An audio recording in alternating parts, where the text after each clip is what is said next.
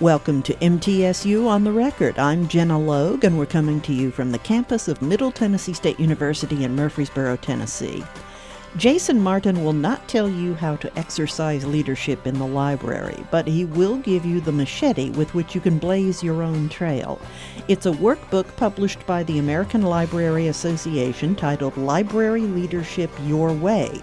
Jason, who is Associate Dean of the James E. Walker Library, has compiled a collection of philosophy, best practices, and exercises to help library personnel lead a workforce with a wide variety of intellectual abilities and personality types.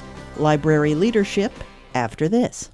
Here are some of the headlines making news at mtsunews.com, the university's news and information website. MTSU and the American University of Kurdistan are teaming up to create a new international partnership, allowing students to take classes at both institutions to reach their educational goals. MTSU Wordmark representatives for the universities signed a memorandum of understanding this week on the AUK campus in Duhok in the Kurdistan region of Iraq. With it, AUK and MTSU students can take classes and complete their bachelor's degrees at either campus. Dr. Peter Cunningham, MTSU Vice Provost for Academic Programs, joined American University of Kurdistan Provost Nazar Numan July 25th to sign the agreement in a special ceremony. And MTSU's world-renowned Department of Aerospace set up base July 23rd at EAA Air Venture, a massive week-long celebration of aviation in Oshkosh, Wisconsin. The annual signature event of the Experimental Aircraft Association is the annual convention and fly-in for the 200,000-plus member aviation organization. For MTSU News at any time, go to mtsunews.com. Jason, welcome. Thanks for being with us. Well, thank you. It's a pleasure to be here, and thank you for having me. Why did you design the book in a workbook format for the reader to write answers to questions, some of which demand a considerable amount of introspection? Yeah, looking around at the leadership literature, a lot of it says if you want to be a good leader, do these three things, or, act this way and say these things. And I thought there was some value in those, but some of the time we might not be as leaders. We might be good at the two of those three things, and or saying something in a certain way isn't exactly who we really are. And so I thought there's some value in it, but I think, leadership is really a personal practice. And there might be some general things that we should all do as leaders, but I designed it this way so that people could be purposely introspective. Because to me, when it comes down to leadership, and it's really about why you want to be a leader and what purpose you have and what meaning you find in leadership. And if you have that down and you've got that there and that's secure and you know your reasons why, I think you can move on and you can be a really effective leader. And so that's why I designed it in this workbook format and to try to get people to be introspective and really think deeply about why they wanted to do this. And once you get that why there, then the how and the what's really easy. The why is the foundation for everything. A lot of people hold workshops on leadership all the time, various kinds of leadership. And people pay a lot of money to go to these conferences, and some of them are very good and very worthwhile. And then there are others that have you perform these inane sorts of touchy-feely exercises, like try to guess the favorite three colors of the person opposite you, or see if you can scratch your head and pat your stomach at the same time. They're along the level of that kind of inanity. But this gets right to the heart of the matter. This does not dumb it down. This appeals to the intellect, right? Yeah. I hope so. I hope it appeals to the intellect, but also in many ways to the heart as well. I mean, when you're talking about being a leader, and it doesn't matter if you're a leader in libraries or law firms or wherever. Being a leader, I mean, it's a lot of hard work, can be a lot of emotional work, and so it's appealing to the intellect, but I think it's also appealing deep down to that part of you, that emotional center that's talking about why is it that I want to do this? why do I want to work these 60 hours this week or work this weekend to get this project done or get these reviews written?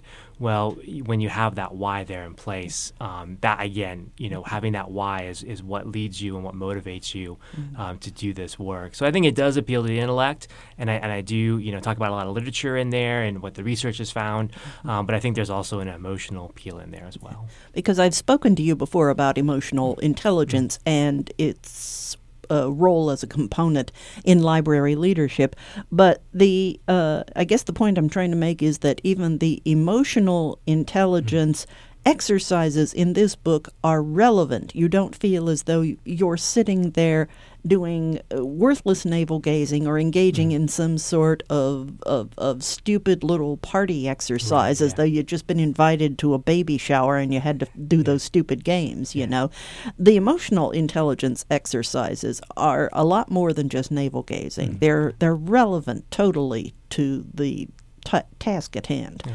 Well, thank you, and I'm glad that you found them that way to be relevant. And I see that you go to a lot of these or some of these workshops, and they're like icebreakers are good, but then it's like half the workshop are icebreakers, these kinds of things. And so I think this really, it does try to really kind of cut through all that and really get to the core of what it is that you're doing and what you're trying to accomplish as a leader. We've talked before about emotional intelligence, as I just said. Where does emotional intelligence fit into the picture if you are going to be a manager or an official of some kind in a library? I think it's a huge part, because so much of leadership is being able to build relationships with the people in the library. And those strong personal relationships with those who report directly to you, and then also some good relationships, at least good working relationships with everybody, in the library. And that's where emotional intelligence comes in. Emotional intelligence is the ability to be aware of your own emotions and manage them, and then to be aware of others and help them manage their emotions. And that's where relationship building comes in. If you're aware of yourself and you can manage your emotions, then people find you approachable, people find you that they can trust you, and they can start, because that's what relationships are about, trust, and they can start to build those relationships with you. And if you understand that other person, you can build those relationships with them.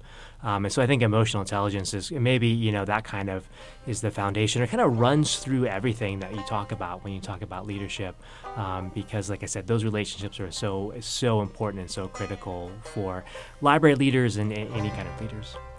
We'll take a break here. We'll return in a moment. This is MTSU on the Record. MTSU's Jewish and Holocaust Studies minor offers undergraduate students a chance to study the culture and religion of the Jewish people and the Holocaust in an interdisciplinary program. Studies include history and culture, theology and philosophy, and the arts and social sciences. Courses tackle vital topics central to local and global awareness, including multiculturalism and the meanings of diversity, religious tolerance, and genocide. For the latest MTSU news and information, go to mtsunews.com. The Experiential Learning Scholars Program at MTSU gives students a chance to go outside the classroom and obtain hands-on experience in their chosen fields of study. They'll have the opportunity to give something back to the community through service learning as they gain acceptance for graduate study.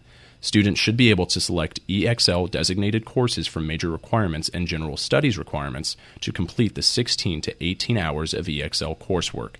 For all of the latest MTSU news and information, go to mtsunews.com.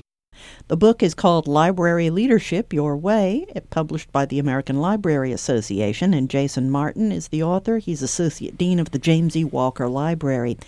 You mentioned several different approaches to leadership for the readers to consider, and it's not a one-size-fits-all situation. Let's examine a few of them. First, contingency theory, if you would define that for us. Yeah, so contingency theory is the idea that not everybody is the right leader for the right organization. That an organization in a particular place and time needs a particular kind of leader. This is where the expression "it has to be a good fit" comes from. Yeah, a large part of that. Yeah. So if you're a library And let's say you're undergoing a lot of financial strain and trouble, and you're looking to hire a new director, a new dean. You really want somebody who's really good at managing financial crises, who's really good with a tight budget, who's just really fiscally responsible and good with that. But when you come out of that situation and you're in a situation where you're now financially secure and you've got a good solid budget, that director might not be the best person anymore to lead that library because their skill set is now different than what it is that your current library needs. They were really effective here in the past, but now you're in a different situation and you might need a different leader. How about situational leadership? So situational leadership is the idea that how you act as a leader differs in the situation that you're in. So if you are leading a group of people who are very experienced and very skilled, you need to have a very hands-off approach. You need to empower them to do what their expertise allows them to do. Don't be a micromanager. Don't be a micromanager. You don't need to explain things to them in detail. They know what they understand. You just need to support them and make sure they can get that project and that work done. And that's going to be different than when you turn around and you've got a group of new people who aren't experienced, they aren't as skilled. They're going to need some more direction and some more guidance, some more explanation.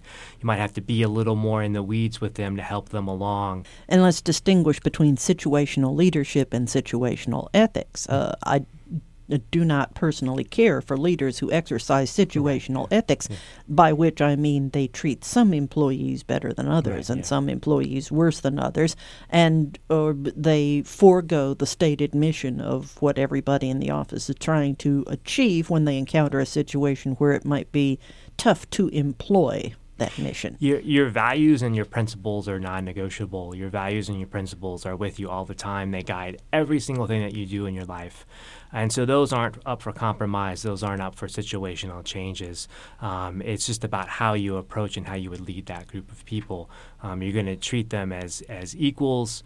You're going to display the same kind of values and the same care and the same concern for everybody. But how you actually approach leading them and helping them get their work done is just going to be different. What about leader-member exchange? Yeah, so this is an interesting thing. So the idea that if you're a leader of an organization and you have your followers in the organization, not all of them have the same kind of goals. So you have some followers who might want to be leaders one day themselves. They might want to take over an organization, a library, and run that. And then you have other folks who want to come in. And, they do their job. They do a good job. But their goal is just to kind of sort of be maybe the best librarian they can, but they want to just keep working as a reference librarian or a cataloger or wherever.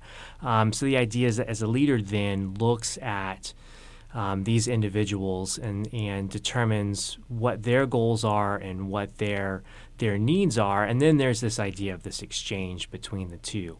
So if you have librarians who want to be library leaders one day, then as the library leader yourself, you have a different level of exchange with them. So you're going to mentor them and coach them and help them become library leaders so that one day they can go off and be associate deans and directors and all that sort of stuff. Mm-hmm. With those who aren't interested in that kind of thing or interested, again, in saying, just being a good reference librarian and, a good cataloger, then you're working with them to help facilitate that. And so it's just a different level of exchange and a different type of support and help that you're giving these kind of different groups of people in the library. Are some leaders reluctant to mentor employees for fear that that person might replace them someday, that they are so insecure that they feel that they'd be creating their own retirement or their own dismissal if they mentor somebody? I think there's a lot of people like that. I think there's a lot of people who take pride in saying something like, no one else in this organization, no one else in this library can do my job, can do what I do. And the fact is that that's true. That means you're not going to go anywhere. You're going to be in this position for a very long time. And so the idea, I think, is that everybody should mentor and coach themselves right out of a job. That you should mentor and coach everybody as if they're going to replace you. Because eventually, you know what, they're not. I mean, they're going to go on and do their own wonderful things and their own great things. And when they're going to ask, who helped me, they're going to talk about you. And then they're going to work to help other people the same way that you help them. Giving and taking care of people and mentoring and coaching, that does not deplete you, that only grows you. And so it's a shame that people have that mindset that, well, I don't want to do too much with this person and help them because one day they're going to come after my job. Then you're probably not a good leader anyway. You probably shouldn't have that job in the first place. So mentor and coach yourself right out of a job, I think, is the best mindset and best way to go. I find that particular style of leadership in a lot of top-down managers, those who insist on being providing directions and expecting them to be complied with rather than encouraging a bottom-up type of feedback from employees. Yeah, absolutely. I agree with that. And all of that, I think, stems from a lot of insecurity. If you're secure in who you are, and that's a lot of what the workbook is, figuring out who you are and who you are as a leader, and you're secure in that, and you've got that knowledge, and you're safe in that, then you're not going to have these kind of worries that somebody's going to replace me, or they didn't do it exactly like I said that for them to do it, but hey, you know what, it got done, and maybe it got done in a better way because they had a different perspective on this. If you have that security as a leader, then that's this kind of sort of water off a duck's back. You're not even going to worry about that. You're just happy that your organization's running really well, your library's doing great, and your librarians are growing as people and as professionals. And what about transformational leadership? The transformational leadership is leaders who use the 4 I's. So you have individualized consideration, idealized behavior, inspirational motivation, and intellectual stimulation. And so leaders, they are, in fact, transforming organizations. They're coming in and they're facilitating a lot of change. They're leading an organization into a new way of thinking and doing and being by using those 4 I's, by acting as a role model, by encouraging people to think of new ways to solve problems, by really motivating them, and by understanding what it is that they want, what their goals are, what their needs are, and helping them to meet those goals and those needs. And the idea in transformational leadership, again, not only are we transforming the organization, you're transforming the people in the organization, and you're helping all of them become leaders themselves. So you have leaders throughout the organization.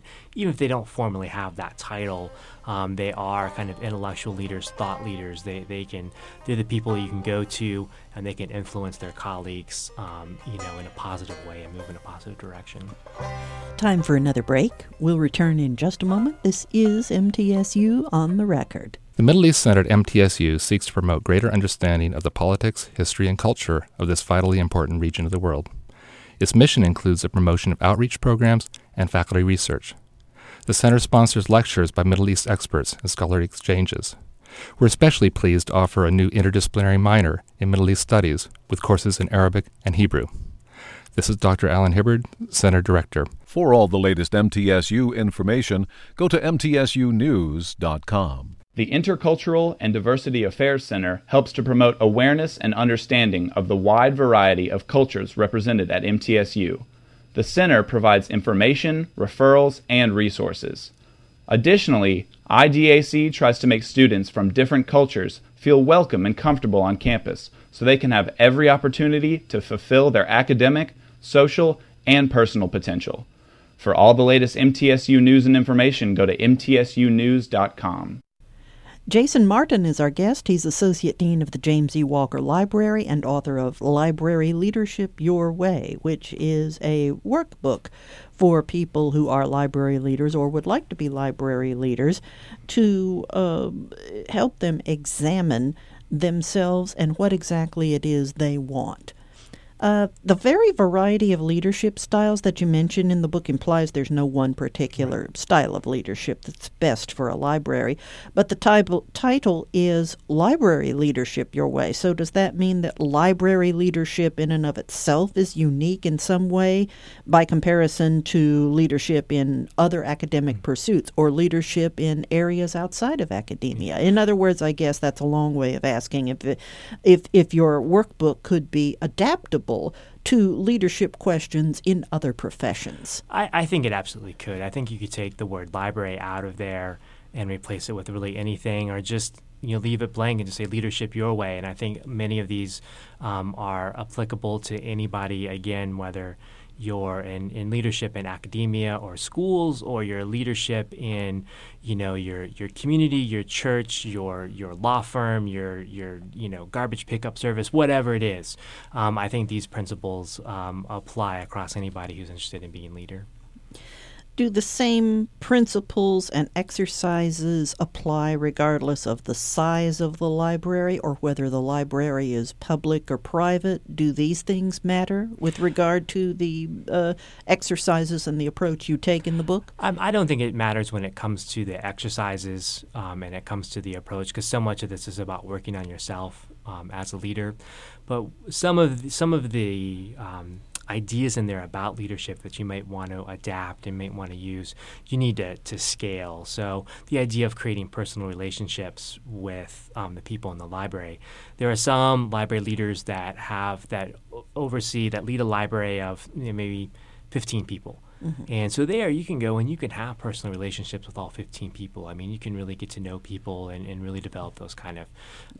they all probably live right there in your hometown. Right, yeah. And they're all there, and you might see them at the grocery store or wherever you happen to go.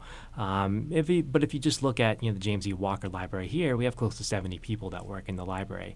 And now that becomes very difficult to have personal relationships with everybody. There we have people who don't come in until say like 6 p.m. and they work till 2 a.m. and so that becomes more difficult. So I think then you have to know how to scale that and say, well, I'm going to develop these personal relationships with the people who maybe directly report to me and those people who are, say, in the administrative suite, because they're my support team and they're the people who can really help me get the work of the library done, to have the vision accomplished and to meet our mission and our goals. And then what you can then do is mentor those direct reports, those department heads, those ADs, and coach them so that they can then develop personal relationships with the people in their departments as well. So I think a lot of the principles apply. It's just a matter of scaling some of these things when you put them into practice.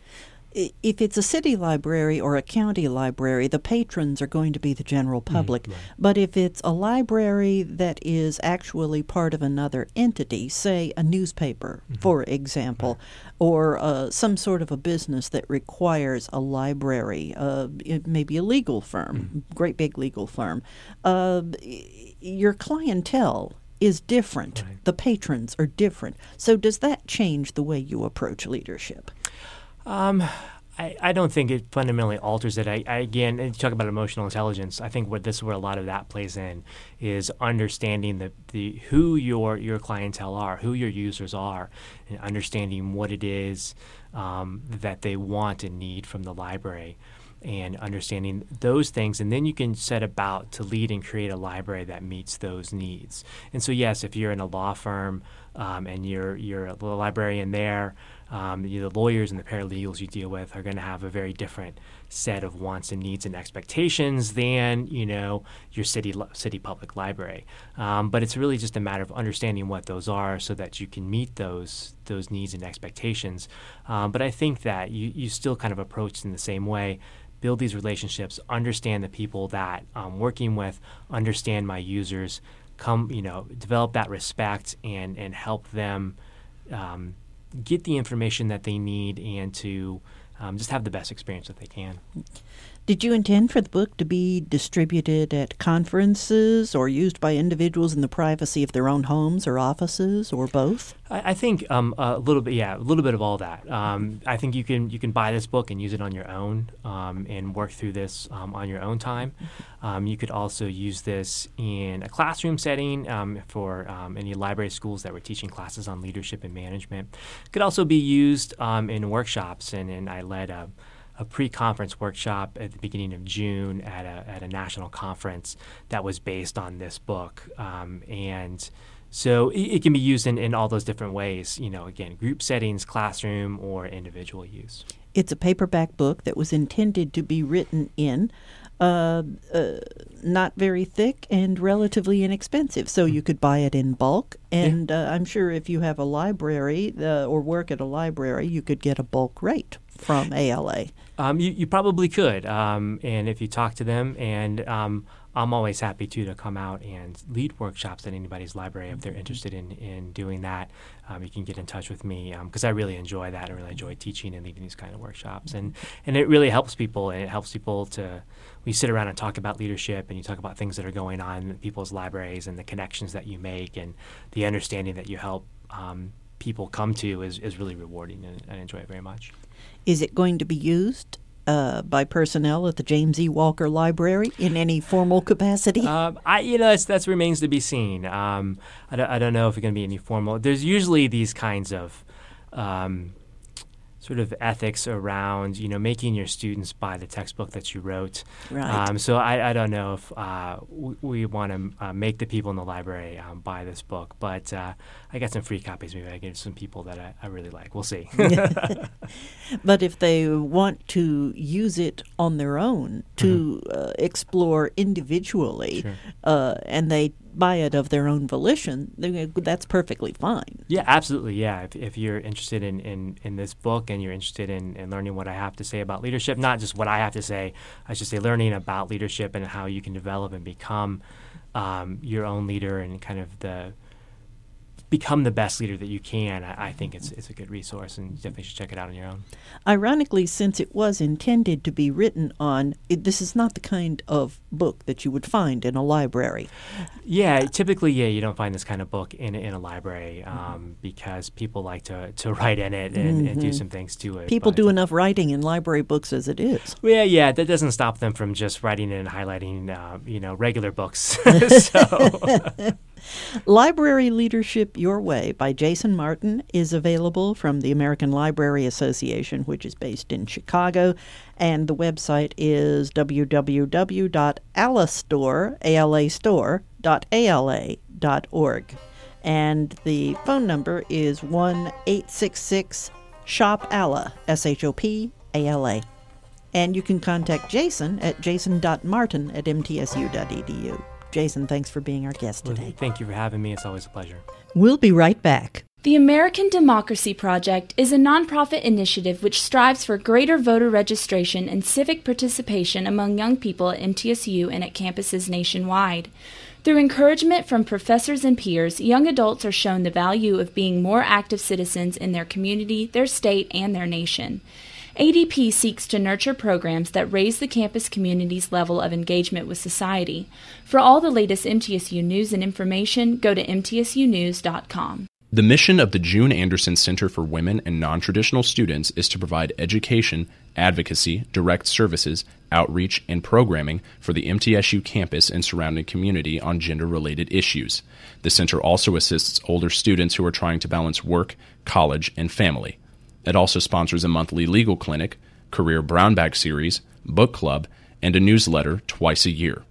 For all of the latest MTSU news and information, go to mtsunews.com. Gina Fan has the middle moment. A young pair of old-time mid-state fiddling wizards are the latest musicians captured on 21st Century Digital CD for the MTSU Center for Popular Music's Spring-Fed Records label. Center Director Greg Reish has some details.